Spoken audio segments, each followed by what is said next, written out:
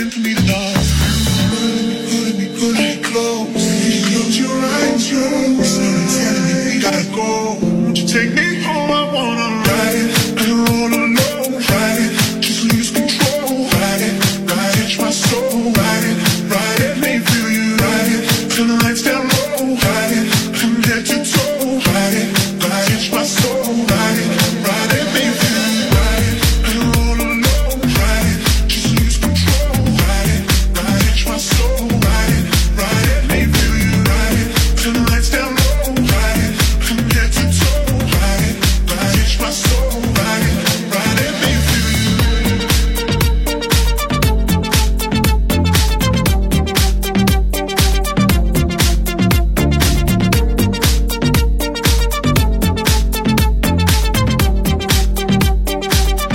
Take me home, I wanna ride it. I don't wanna know. Ride it, just lose control. Ride it, catch my soul. Ride it, make me feel you. Ride it, turn the lights down low. Ride it, from head to toe. Ride it, catch my soul. Ride it, make me feel you. Listen on FM 105.3.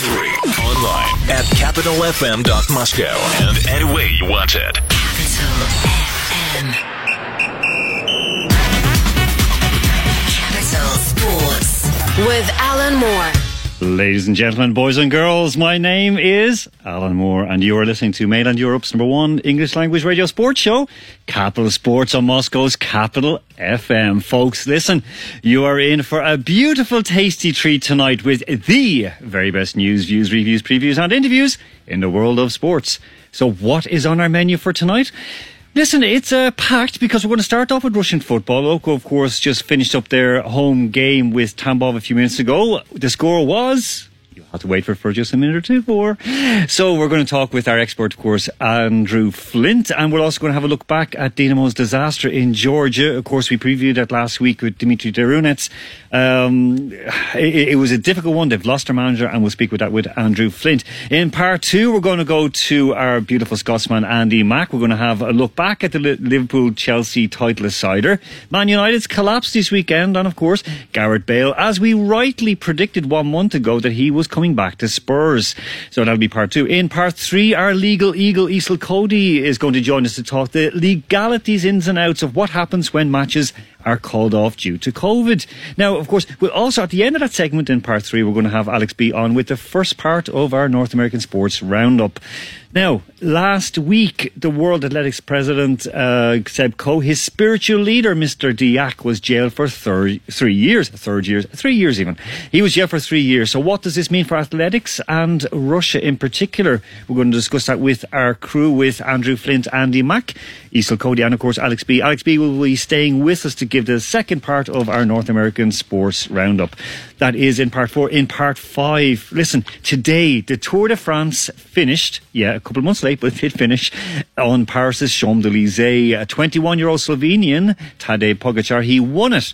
But all is not as it seems. We're going to speak with Gran Fondo New York and our cycling expert Uli Flum about the troubling noises around what should be a really great result and a joyous time for cycling. That is part 5, as I already mentioned. In part 6, well, you know what it is. It is the big, fat, filthy quiz with our usual suspects, plus a surprise guest all the way from the United States of America. We'll also have some NFL updates as we go along during the show, and US Open golf as well. So a lot to pack in for the next 2 hours. We're going to start with Russian football because, of course, it was a kind of a mixed weekend for our capital clubs. Spartak and CSKA both won. CSKA won 1-0 away in Ufa. Spartak 2-1 out in, or 2-0, out in Rubin. Lena Susky not happy with that. On Friday, Krasnodar battered the daylights out of Porel Himki 7-2. And tomorrow, Dinamo at 7 o'clock, kicking off at the beautiful, beautiful Dinamo Arena. They are playing Ahmad Grozny. So, we'll have a look at the table in just a moment. But first, we're going to go all the way to our expert, Mr. Andrew Flint. Andrew, how are you doing this evening? I'm not doing too badly, thanks. I have some lovely Latvian lager by my side and Russian football just finished in front of me, and now I have you to talk to, so it couldn't be better. Listen, this is the perfect Sunday night for me as well. We can't do any better than this. Listen, Andrew, what was the result out in the RJ Day Arena? Well, as we suggested, Lokomotiv desperately needed to beat struggling Tambov, and we did by the narrowest of margins. They ended up 1-0 winners. Fyodor Smolov scoring a fairly scrappy goal. Anton Miranchuk was quite bright, but Lokomotiv had to work for the win, but they did, and they got it. So they finally have won the first game in 6 Premier League games. I mean, it's tough looking now at the table, for example. Let's just look at the table right now, how we're sitting. I didn't mention Sochi, of course, the only unbeaten team going into this, the 8th round of matches. They went down 3-2 against Arsenal Tula. Zenit sitting top, equal on points with Spartak, both on 17 points. CSKA then are chasing hard in 3rd place. Sochi 4th, Krasnodar 5th, and Lokomotiv with that win have moved up into 6th place for now. Dinamo, of course, they are in 7th place on 11 points. Himki are struggling down the bottom on 3 points, but there is very, very little covering those bottom teams. The bottom, well, let's just say that the bottom 5 teams from Arsenal Tula all the way down to Rotor Volgograd. Rotor, of course, didn't play this weekend due to coronavirus. Let's just talk about Loco tonight. I mean, were they deserving winners overall, Andrew? They were, and they had the quality. Tambov are a very hard-working side, and they can be quite dangerous on the break. But Lokomotiv they shouldn't have gone 5 games without a win. Let's start with that. So they came into this with a bit of pressure on them to get that result. Now, to beat Tambov at home should not involve pressure, but they did have more of the possession. They shaded possession. They had 6 shots on goal to Tambov's 2 or 3, I think it was. So they did deserve the win. It wasn't a spectacular one, but I don't think Marko Nikolic will care. They've not been free scoring. They've struggled to get results together, so any win will count right now. And it gets them close to the chasing pack. That's exactly right, because as we said at the very start of the season, they're kind of in that they're in a little bit of change. They're getting young players in. Luka Djordjevic, of course, he is called up now to the first team squad for Lokomotiv. So it's going to be tough for them. But then looking at the other Moscow clubs, let's start off with Himki. Himki going down 7-2 to Krasnodar. That's an awful battering for them, because I genuinely didn't think they would be that badly done in. Well, no, and certainly before the league campaign started, I really did pick out Himki as a better place than Rotor Volgograd to do well this season. But then, of course, they changed manager. Dmitry Gunko is not exactly shining, shall we say. His body language in the dugout told the story. I mean, Krasnodar are a far better side. They do have Victor Claesson was absolutely sensational, and he's almost back to his best after his cruciate ligament injury. But some of the goals were almost disrespectful with how clinical they were. Daniel Utkins, I would pick out the 6th goal, where it was one-touch football, lovely control, cut inside in the box, calmly put it into the top corner. It was an annihilation. Himki will want to forget this game very quickly. Yeah, I mean, we'll look ahead next week, because it's not going to get any easier for them. Okay, let's talk about Ural Zenit, because 1-1. A little bit of debate over that game as well, because from what I saw, now, admittedly, I saw a 5-minute highlight package. I thought that Ural were the better team. Well, I was there at the game, and it was genuinely one of the best performances I've seen Ural put in. And I know I can occasionally stray towards the, slightly biased opinion of Ural. But generally on the day, they were the better side of midfield. And that's not something you often say against Magomed Ozdoyev and Wilmar Barrios. But Barrios in particular was put under so much pressure by Branko Jovicic and Daniel Miskic in the middle. The 2 new players that have come in to Yekaterinburg, they were absolutely fantastic in midfield. And in all seriousness, I actually don't think Zenit's goal probably should have stood, because Mr. Dzuba was just about offside. It looked on the replays, but it stood. They took an early lead. Ural were very confident on the ball, and they were relatively clinical when it mattered. And Zenit now, that's the 3rd time in 4 games they've dropped points. And although they are top of the table, it's slightly concerning, I would say, for them. Yeah, I mean, they should be doing better than that. Then again, Ural are a decent team. We know that they're no pushovers, and especially playing at home. CSKA winning away in Ufa 1-0. That's a decent result for them, because we were thinking, it's going to be tough to go to Ural. Ufa, excuse me. They would probably win, but it wasn't going to be easy, and it wasn't easy. Well, no, it wasn't. They had to wait till the second half, and it was a substitute who got the goal, Christian Bistovic, who, when he joined CSKA, 18 months ago or longer back, he looked brilliant. When he came in as a teenager with little experience, one of his first games was against Arsenal from the English Premier League in the Europa League, and he had a brilliant performance then. He came off the bench and scored a very nice finish. Fyodor Chalov laid it off to him. In fact, both of them came off the bench just 3 minutes earlier. But they started without a traditional number 9, which was a slightly odd move, I think, by Viktor Goncharenko. I would have thought Adolfo Gajic would have been a good target man to start with, but they didn't. Gajic didn't come off the bench at all, but they got the job done. And Ufa is always a place you just want to get in, get the 3 points, get out, and they've done the job. Yeah, that is true. It doesn't matter how much Ufa struggled, they are a very good team at home. Rubin going down to Spartak 2-1. I mean, I watched again highlight packages of that match. Spartak were beaten up in every sense. I mean, Rubin outshot them, they outpassed them. I know that they had most of the possession, and yet they went down 2-0.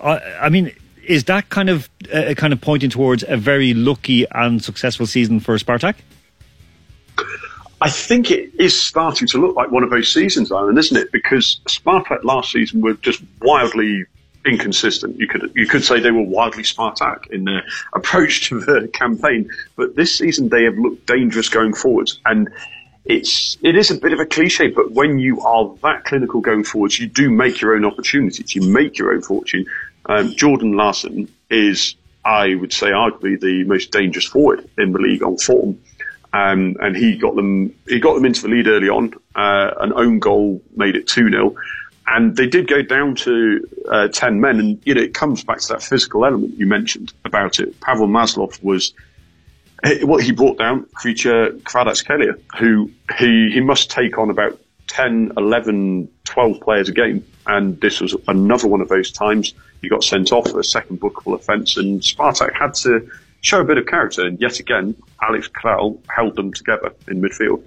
Yeah, I mean, because again, as I said, they're all, like, it was half an hour with 10 men. So I mean, it was a tough enough warning for them. Okay, we spoke with Loco today. Dinamo tomorrow, Akhmat. Okay, so we'll have a look ahead. Well, actually, look, we'll start off with the midweek result in Tbilisi. Oh dear. And Mr. Novikov. I mean, you heard it. We had a great chat, of course, with Dimitri Durunets, Mr. Dinamo, and he himself, he downplayed it. He was like, look, Tbilisi were given time off for this game. They played their game earlier. They had no games before this. They were like preparing for it.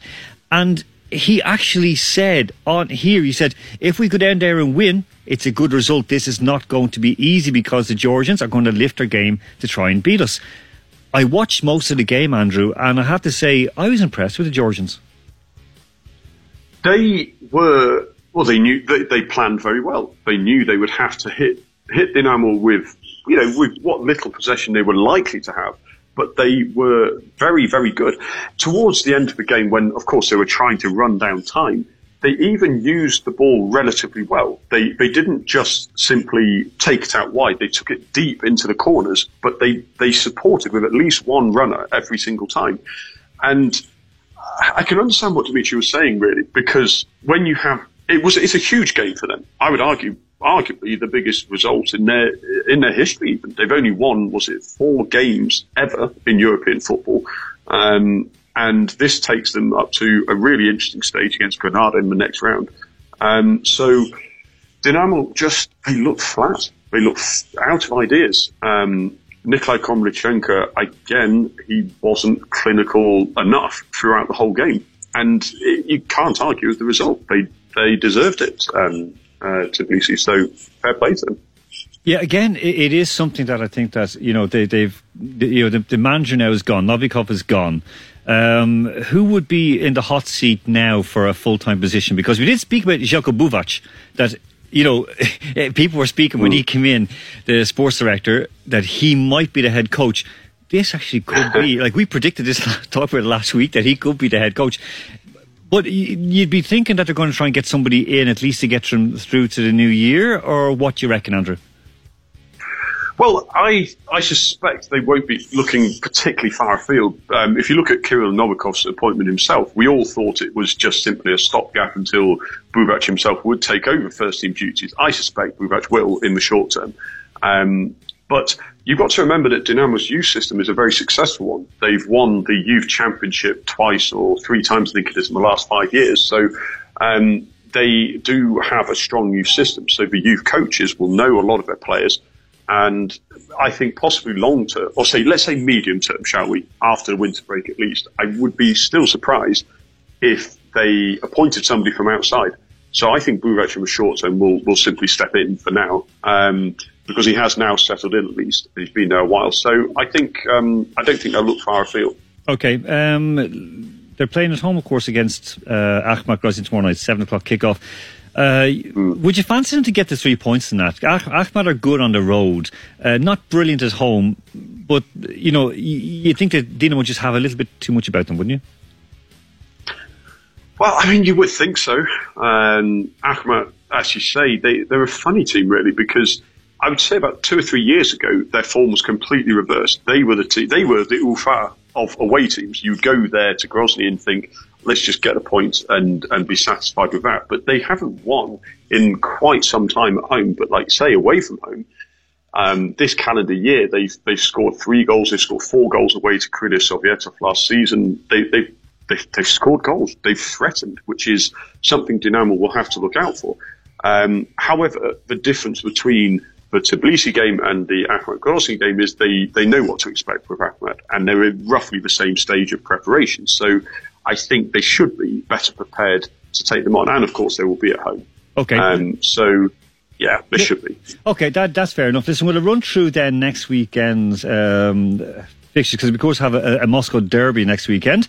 Spartak playing against Tambov in, not in Tambov, it's Sarat, isn't it? At 2 o'clock on Saturday. You would be looking for a Spartak win that, wouldn't you?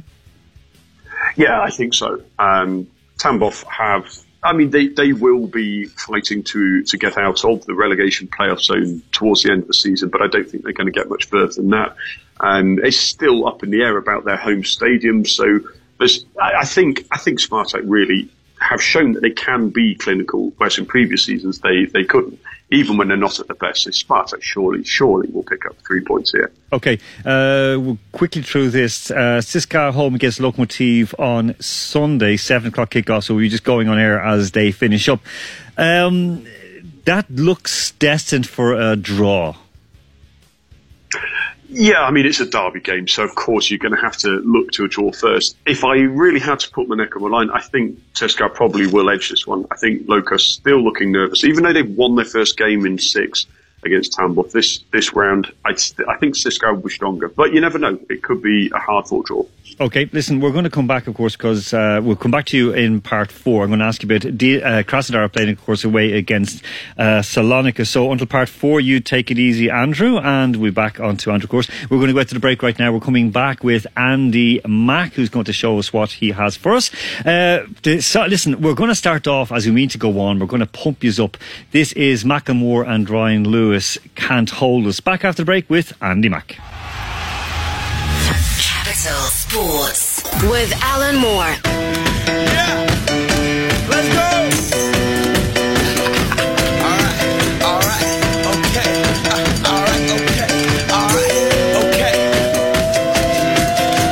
Return to the Mac. Get up what it is, what it does, what it is, what it isn't. Looking for a better way to get up out of bed instead of getting on the internet and checking a new hit. Get up, first shot, come strut walking. A little bit of humble, a little bit of cautious. Somewhere between like Rocky and Cosby's for the game. Nope, y'all can't copy up.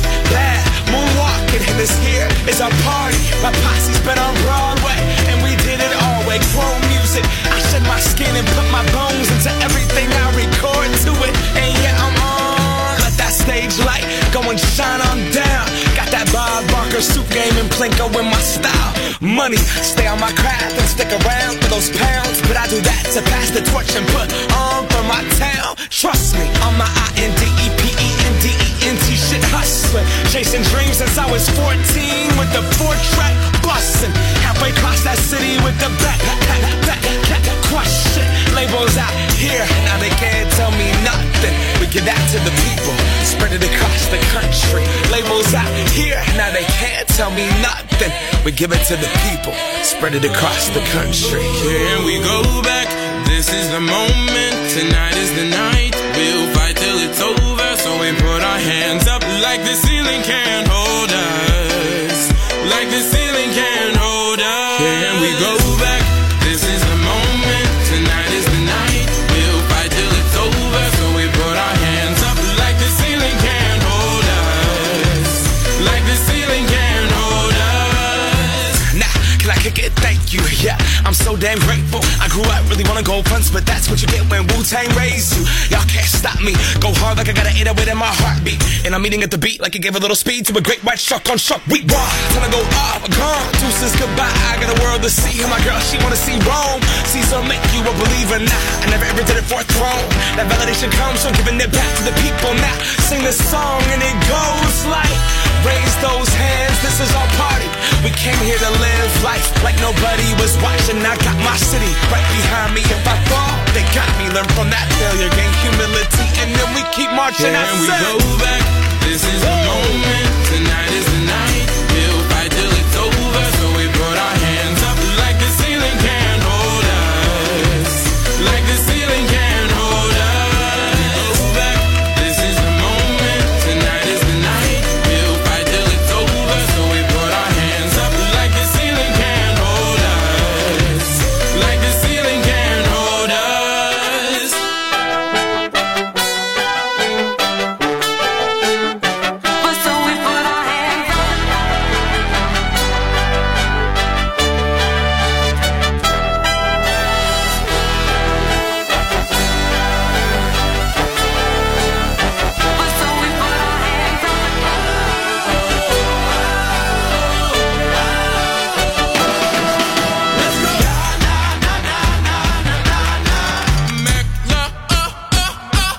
Can we go back? This is the moment. Tonight is the night. We'll fight till it's over. So we put our hands up like the ceiling can't hold us. Like the ceiling can't hold us. Go back. This is the moment. Tonight is the night. We'll fight till it's over. So we put our hands up like the ceiling can't hold us. Like the ceiling can't hold us.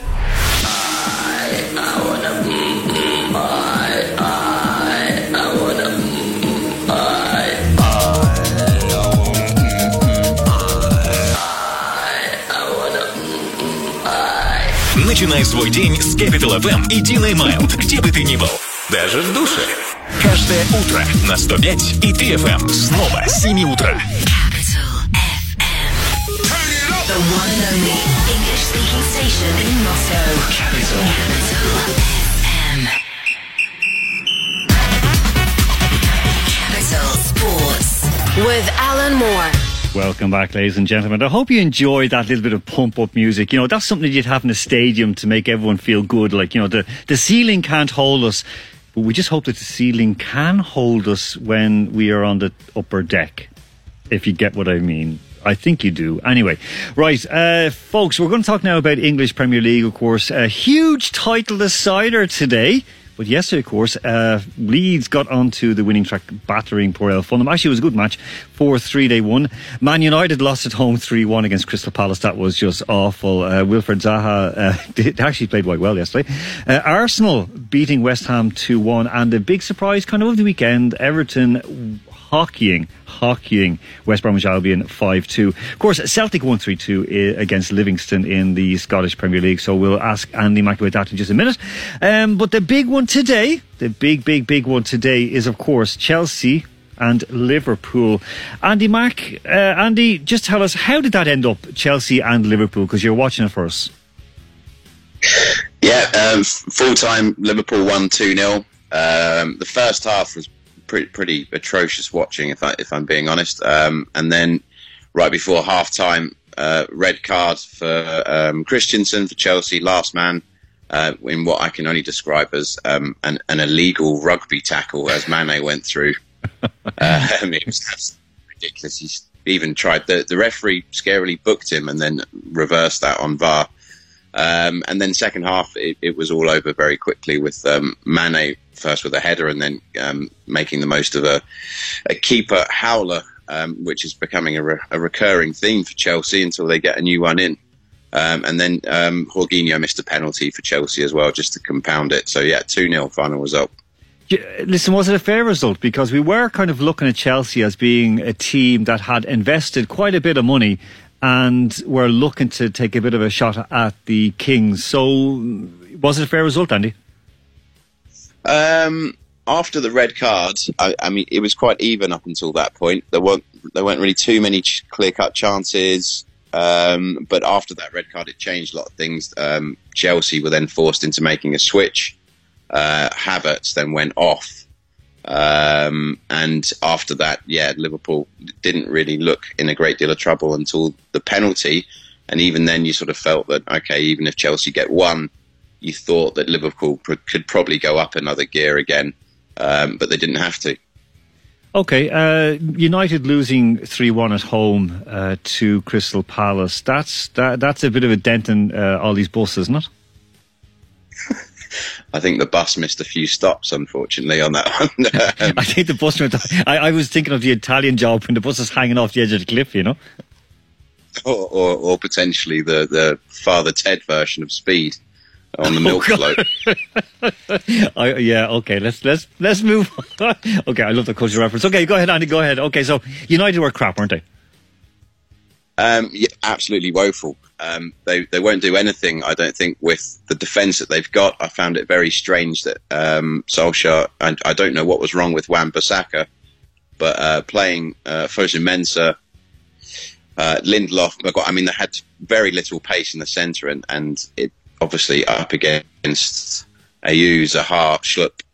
They were always going to create problems for themselves at the back, and that's exactly what they did. There was a lot of last-ditch tackles going in. It was very sloppy.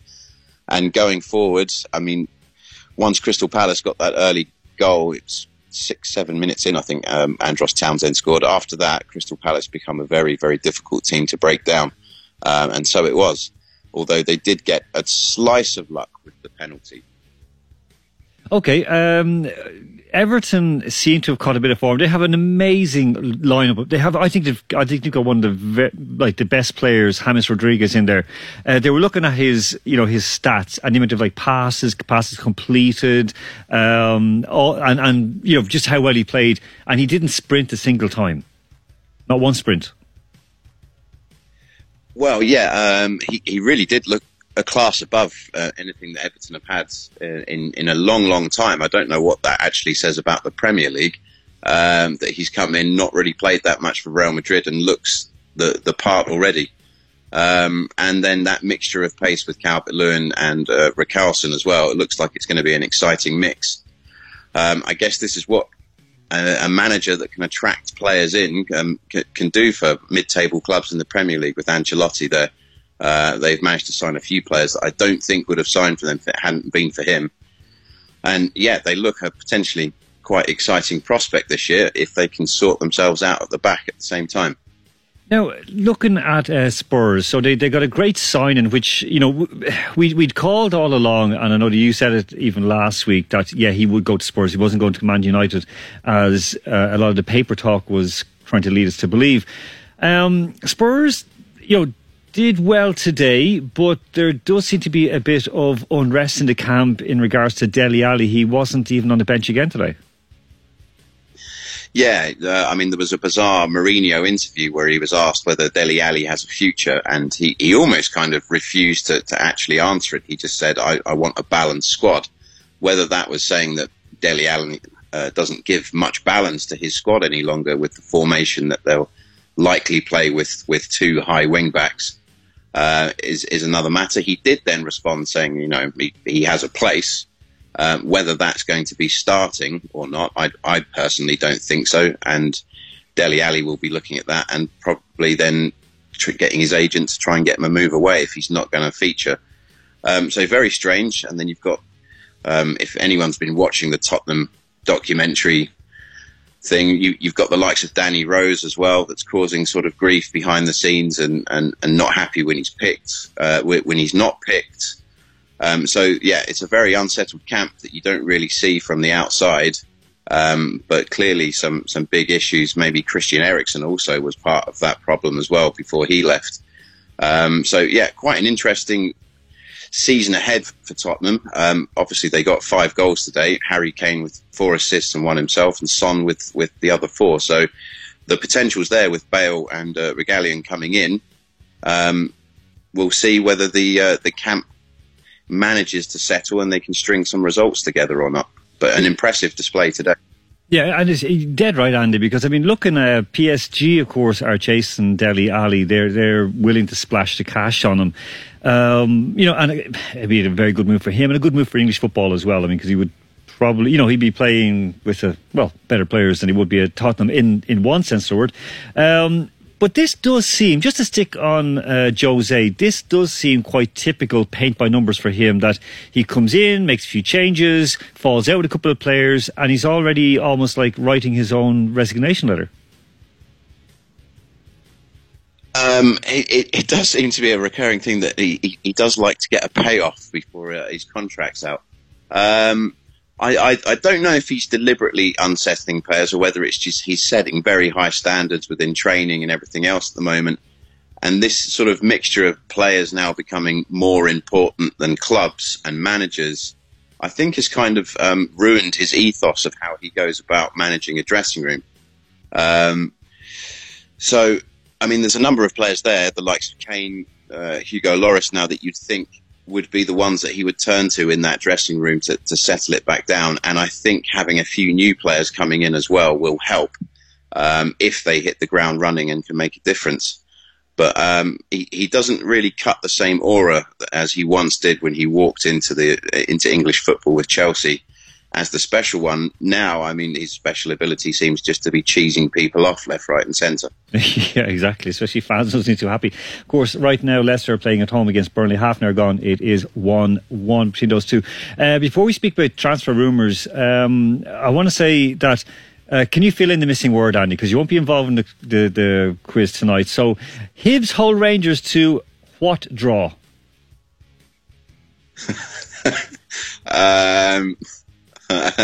Crap draw. Thrilling is the word I'm looking for. The next one, Motherwell, what hapless Aberdeen? Make mincemeat. Kind of, yeah, thump. Listen, Celtic, of course, falling down to second place with a game in hand, of course.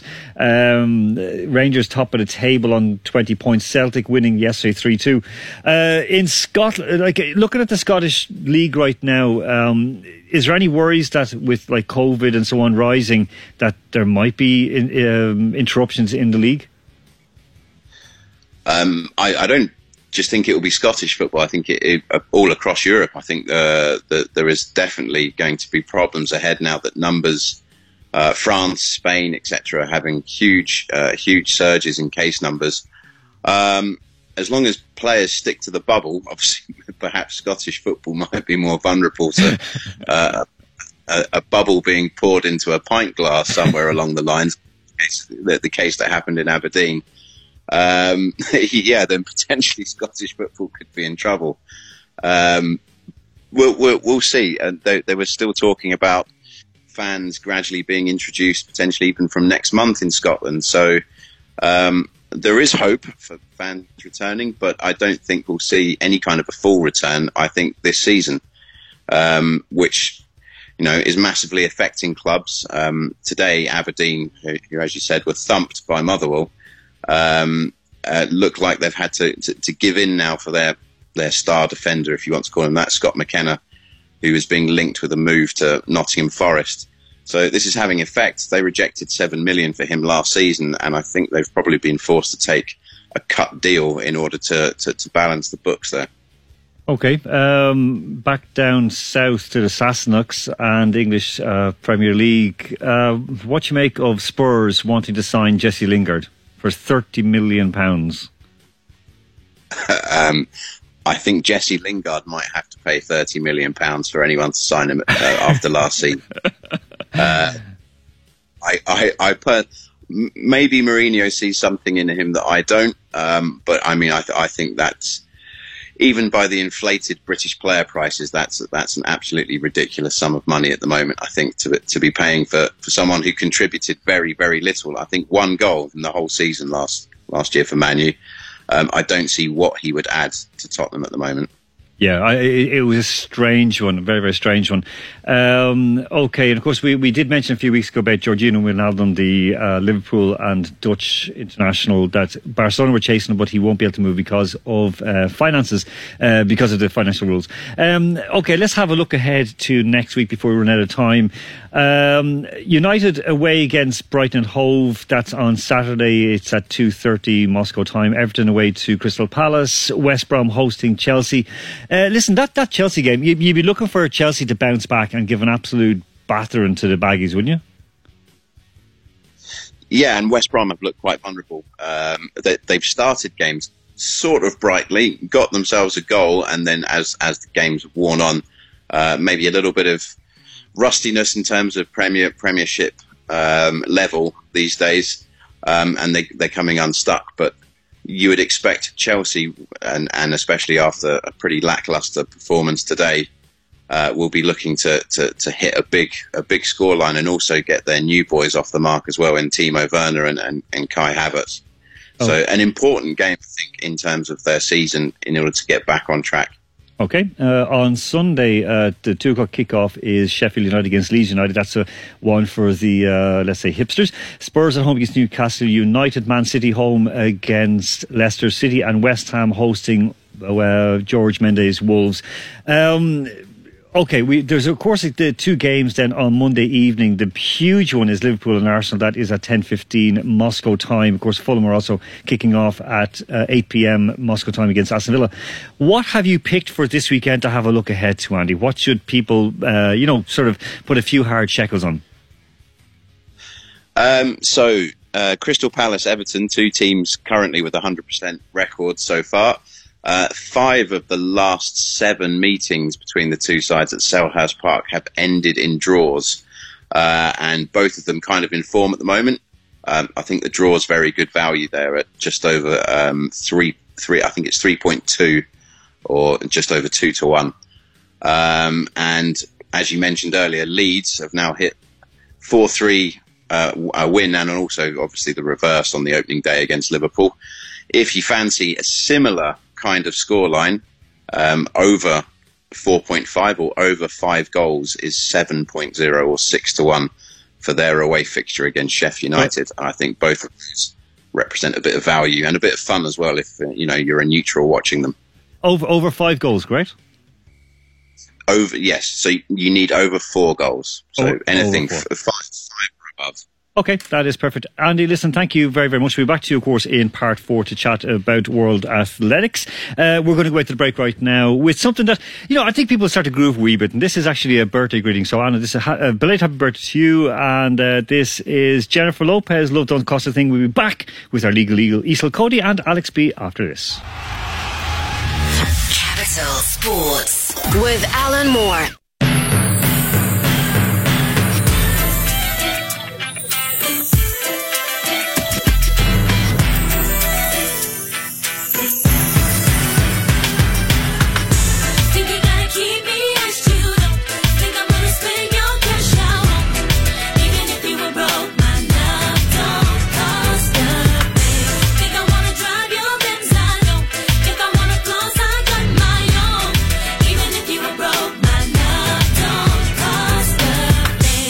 Up in the Escalade, saw the W game to the valet, knew that it was game when you looked at me, pulling up your sleeve so I could see the roly blade. So you later in the corner booth, raising up a toast so I would notice you, but you're hard to miss, think you ought to know, doesn't matter if you're balling out of control. All that matters is that you treat me right, give me all the things I need.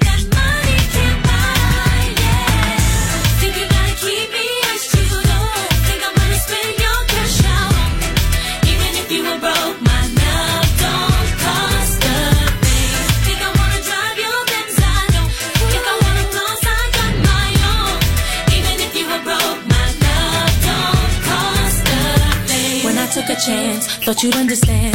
Baby, credit cards are in romance. Still you're trying to buy what's already yours. What I need from you is not available in stores. Seen inside of you that I really feel. Doing way too much, never keep it real. If it doesn't change, gotta hit the road. Now I'm leaving with my keys, I've got to go. All that matters is that you treat me right. Give me all the things I need that money can't buy, yeah. Think you gotta keep me as you don't. Think I'm gonna spend your cash out on baby. Even if you were broke, my love don't cost the thing. Think I wanna drive your Benz, I don't. If I wanna close, I got my own. Even if you were broke, my love don't cost the thing.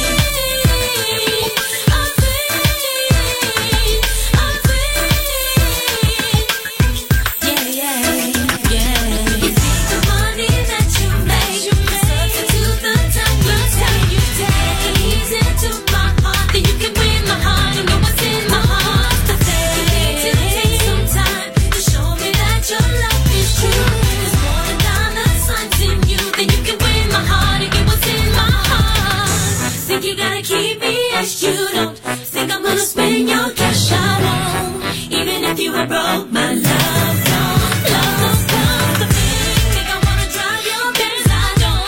If I wanna close, I got my own. Even if you were broke, my love don't cost the thing. Think you gotta keep me as you don't. Think I'm gonna spend your cash I won't. Even if you were broke, my love don't cost the thing. I wanna drive your Benz, I don't. If I wanna close, I got my own. Even if you were broke, my love don't cost a thing. Think you gotta keep me as you don't. Think I'm gonna spend your cash I won't. Even if you were broke, my love don't cost a thing. Think I wanna drive your Benz, I don't. If I wanna close, I got my own. Even if you were broke, my love don't cost a thing. The one and only English-speaking station in Moscow. Capital FM. Capital Sports with Alan Moore. Okay, I know that everyone was kind of rocking around their kitchens or bedrooms or showers or baths or cars or wherever you are listening to that. I can't say no, I listened to the song. I'm not a huge fan of J-Lo, but sure, you know, she gets the blood moving for a lot of people, and we have to live with that, you know, all the chicas and chicos. So, right. A big issue, of course, facing sports especially. I'm not even talking about education or business or anything. Let's just talk about sports. Cancelled matches, postponed matches. For example, in the amateur leagues in Germany, they have basically written off this season, and next season they're thinking, well, we won't even bother starting. In Ireland, unless, in Dublin, for example, unless you were elite professional, so top rugby, top GAA, top soccer, you cannot play matches. You can only train with non-contact and in groups of up to 15. It's a tough old time, and we don't know what's going to happen, of course, when they have to replay those games or play them on a future date, or what's going to happen. A lot of legal issues around it, and we saw them, you know, here in Russia with Sochi and Rostov. We saw it again this weekend, of course, with with Rotor and Rostov. So there's a lot going on, a lot of issues that we have to try and face. And here to discuss them with us is our legal eagle, Iseult Cody, because, of course, in the Champions Cup, basically the Rugby Champions League, there was a postponement this weekend. The French team Castres pulled out. Iseult, you're welcome onto the show. Why did Castres pull out? Can you tell us? Okay, so this weekend, Leicester Tigers. So I'm going to set the context. Leicester Tigers, obviously being an English club, Castres, obviously being French, were due to play each other in the quarterfinal of the Challenge Cup. And basically, what's happened here is not a case of Castres pulling out, but rather they forfeited the game. Now, for anyone who read the initial news items as they came out, there was an announcement made by EPCR, so the organising body for the tournament, and they basically said in their press release that following a meeting between officials from both clubs, chaired by a medical professional, also involving legal advice, that the decision had been made that Castres would forfeit the game on the basis that they had 3 positive tests among players and 1 for a staff member out of 55 tests conducted on either Tuesday or Wednesday of this week in anticipation of the game. So I can understand they're not only travelling to play a game in a highly physical sport, but it's also a case that these are a high number out of one group of players and they're travelling to another country. So let's just stop and go, yeah, that seems reasonable. However, wouldn't it seem a bit strange if following this consultation you suddenly discovered that there's no provision in the rules whatsoever for forfeiture of a game in these circumstances? So let's say, for example, you had an entire team come down with food poisoning, and rugby has famous instances in a World Cup final where a team were plagued with food poisoning. Alleged food poisoning, let's put it that way. We know that it's alleged food poisoning, yes. Let's put it this way. They did all get sick and no one went, okay, we're going to have to forfeit a game because you may risk other people getting sick if this is a vomiting bug that's contagious. Because here's the thing. The rules for forfeiting per the rules for this tournament, and if there's a gap in the rules, basically the Challenge Cup and EPCR, their rules say if there isn't something covered in our rules, go back and take a look at the World Rugby laws of the game.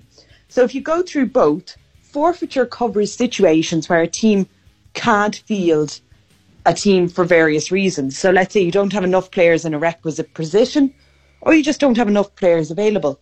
But the thing is, CAST then came out, and in their statement, which was a beautiful piece of not in any way subtle French anger, said, yes, we had these tests that obviously were positive, but this was out of 55. We can't find anywhere in the rules that covers this situation. And these positive test cases were then isolating, and the travelling party due to go to the UK had no positives. And the problem here is, 6 months ago, when games were having to be called off, it was all well and good to say, we don't know what to do, this is a new situation. There's no excuse when sports have had to restart for them not having put in place a provision which says, look, here's the minimum number of positive cases and we say this is a forfeit because we can't risk public health. Or say you're travelling to another country, if you have X number of positive cases, we can't risk public health. But there's nothing there to deal with this. And I would imagine that tonight, other tournaments which are, particularly in rugby, and I would presume in other sports, are suddenly going, right, we need to put in place a very basic procedure where we say X number of players, X number of support staff members, or X number, a percentage of the overall travelling contingent test positive, and we're not going to let you travel. Because let's face it, if Liverpool had known that there had been issues with Atletico at the start of COVID, would they have been saying, let's go ahead with the game? Well, this is it, Iseult. This is where, at the start of it, we discussed this, of course, on Capital Sports 2.0. During the lockdown, we were covering this and looking at how things could work out and where it was fair or unfair. And, for example, should the game in Bergamo have gone ahead with Atalanta when we knew there was problems? We saw when we termed them cockwombles, fans were outside stadiums chanting and supporting their teams. We saw when Liverpool fans were celebrating winning the league all outside, and it was kind of, oh well, we shouldn't really be doing that when things were going on an all-time high.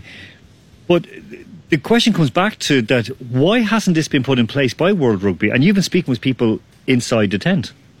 I've been speaking today with a few people about the issue, and I think the big thing for me is it could fall back. You could say this could all fall back to the governing body, but I think in this instance, where individual tournaments have X number of games left, they know how many games are left. They know that they've teams travelling. This isn't a case of all the teams are in one country. They knew that travel was a necessity for these games. They also knew that some of the countries had higher instances of COVID. All they had to do was even issue, before the games resumed, issue a simple notice to all teams and say, on agreement, here's what we're all going to do. So this actually does remind me, and rugby has experience in a situation similar to this time last year, and it's not to do with, obviously, COVID, but due to the adverse weather conditions in Japan during the World Cup, obviously some games had to be cancelled, and Scotland as a team were up in arms. And everyone felt sorry for them because they were particularly vocal about the cancellation of games. And the thing was, straight away, World Rugby could come out, and obviously the World Cup, within World Rugby they also have a subdivision which is dealing with Rugby World Cup. They were all able to come out quickly and say, well, actually, all the teams knew about this because we had a contingency plan and we'd made them aware. So there's no excuse for any sport now not to have, at the very least, a COVID policy, a player welfare policy based on that, and then a policy which says, here's the circumstances in which we can't let a game go ahead. Like, we obviously had a big match in rugby at the weekend in Dublin, despite the fact that Dublin has technically gone back into a form of more restricted lockdown now, because they're elite sport, they were here, it was behind closed doors. And I think we just have to expect better of tournaments dealing with professionals, because they're the people who are getting to play. And for CAST, I can understand huge frustration. The money, the opportunity, when it goes away and you don't have a fixed reason or a fixed point that you can go, okay, we understand why that was forfeited. This wasn't a team decision with EPC it doesn't come across like that from their statements. No, I mean, look, let's put it this way. In Ireland at the moment, on Friday, the Irish government brought in a 5-level plan. So from 1, 2, 3, 4, 5. So 3, obviously, 2 is kind of okay, well, you can do what you want to do. 3 means things start to shut down, and as I mentioned at the top of this segment, that only elite sports can have games, training. Amateur teams, or grassroots teams as they call them, can only have up to 15 players or people at a training session and in non-contact and so on and so forth. Dublin was hit, of course, with level 3. The rest of Ireland is on 2. The other 26 counties are on 2. God knows what's happening in Northern Ireland, but in the rest of Ireland, the other 25 counties are on 2. And we've had this weekend, of course, like championship matches going on, but also people testing positive for COVID, and players, and up in Donegal, for example, northwest of Ireland, and in Galway, the west of Ireland, they had to cancel one hurling semi-final, the senior championship semi-final.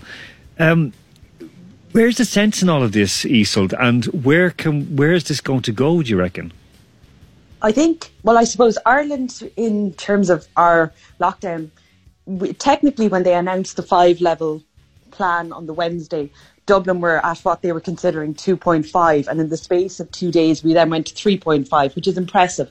In a 5-level plan we managed to get our own 2 separate ones. But in Ireland, because of the way we have so many, elite sport isn't just professional, there's amateur elite with the GAA, and I think there's a huge onus now being put on the GAA as an organisation, and individual sporting organisations. They are suffering because of the lack of supporters in terms of financial revenue, and in terms of then the onus is on them to a certain extent to ensure that their players are training safely, playing safely. There's been some instances reported around the country where you have people who are in close contact with positive tests and are then going to training, and there was one reported case of a guy who then proceeded to play 2 amateur level games, one in rugby and one in GAA. And I think in a country where we have so much amateur sport that is continuing, these are people who are not footballers living in a bubble, not rugby players in a bubble, they're going back to work the next day after playing a game. There's a huge onus on self-responsibility and self-accountability. And I think when you put that in mind, you need, if we want sport to continue here and it to be viable for people to be able to perform and still go into their day-to-day jobs, there needs to be a bit more clear guidelines for what people need to do. Because I still find it, obviously we know elite sport can go ahead, but there perhaps isn't enough of a clear plan for how we can resume things. A 5-level plan is all well and good, but it's a very vague overall look at things. It's like, here are the rules, but we'll vary them when situations arise, without a guided plan to how things like sport can resume with more levels of supporters. Yes, that's all well and good, but it's more so about how athletes can perform and feel safe going back into their general day-to-day jobs, because I think it's a real concern, and it seems to be happening Okay. So listen, thank you for that. I know you're going to be with us again in the next segment, and of course in our quiz. Thank you very much for that. We're going to, Alex B is on the line with us as well, because we're going to talk the North American Roundup. I think Isol probably can still hear us. I'm just going to say that, of course, our beloved Bengals were spanked in the Ohio Derby 35-30 by the Browns on Friday night. So we'll just leave that there. Alex B, you're there loud and clear with us? Howdy. Okay. Listen, we're down to the final four in the NBA, of course. It is the East Final and the West Final. Right now, Denver are up against the LA Lakers. The Clippers fabulously failed this past week. The LA Lakers are leading 1-0 in that playoff game against Denver. And, of course, Miami and the hated Boston Celtics, hated by you, of course. The Boston Celtics are are behind 2-1. So tell us about how the NBA playoffs have started, these two East and West finals. Start with the East. All right, so in the East, I believe Miami Heat has won 2 games. Celtics won 1 game yesterday. And yeah, so far it's been pretty back and forth. I really don't know who's going to win this, because, both teams have like their own strengths, kind of. Both have their own, ways that they play. They're coached differently. They have different, styles of players, but right now I'm more inclined towards the Heat, because I've not really seen anything like the Heat in basketball. I've never seen like a team that wasn't really, considered a playoff team go this far. So, I just think it's interesting what the Heat are going to do. But in the West, the Nuggets came back from a 3-1 lead to the Clippers. And Kawhi Leonard, Paul George, they built this team, to beat the Lakers. This was supposed to be the Laker beating team, but the general manager, who was like, I remember last year when Kawhi and Paul George, they got traded like I believe on the same day they both signed to the Clippers, and they were just kind of thought that they're going to win this without really doing anything. That seemed to be the case for the Clippers, because Kawhi Leonard would have off nights. Paul George would have. He's kind of known to be terrible in the playoffs. That's been the case in these playoffs, and that's why the Clippers have exited in the second round. But the Denver Nuggets, they're down 1 game to the Lakers. The Lakers won by 12 points. So it's not really a dominant win, but it's a win. It's definitely a win. So, I have the Lakers winning, but, we'll see what the Nuggets pull out. Listen, asking on that with the Lakers, okay, because we're going to go to the break now in just a moment. But very few teams have stopped LeBron James in the playoffs. But he only got this past week on MVP votes. He only got 16 first place MVP votes. Do you think that LeBron has enough in him to lead the Lakers to another title? I think he has the teammates to finish the job, because what's been going on in Cleveland, his whole run in the finals, he didn't really get the kind of help that he's getting now from the Lakers. And it's good to see that, the rest of the team is stepping up. Dwight Howard, who hasn't really been this good in quite a few years, he's been kind of a journeyman in the NBA. He was going from one team to the other. He was kind of underwhelming. But now with the Lakers, he seemed to have found his fit. Same thing with point guard Rajon Rondo. They're all playing very well. Obviously, Anthony Davis, maybe the best center in the NBA, is on the Lakers. So, it's looking very good for the Lakers right now. Okay, Alex B is going to stay with us. We're going to be back after the break with more from him. And, of course, then we're going to have a discussion about the World Athletics mess. We'll have Isolde Cody, Andy Mack and Andrew Flint and Alex B, of course, in for that. So we're going to go to the break right now to chill out just a little bit before we start some more, let's just say, thorny topics in part 4. We are going out with Train and Drops of Jupiter. Capital Sports with Alan Moore.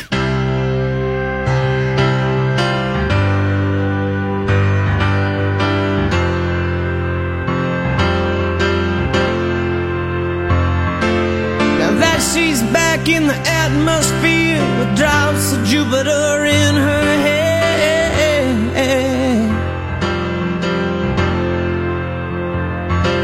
she acts like summer and walks like rain, reminds me that there's a time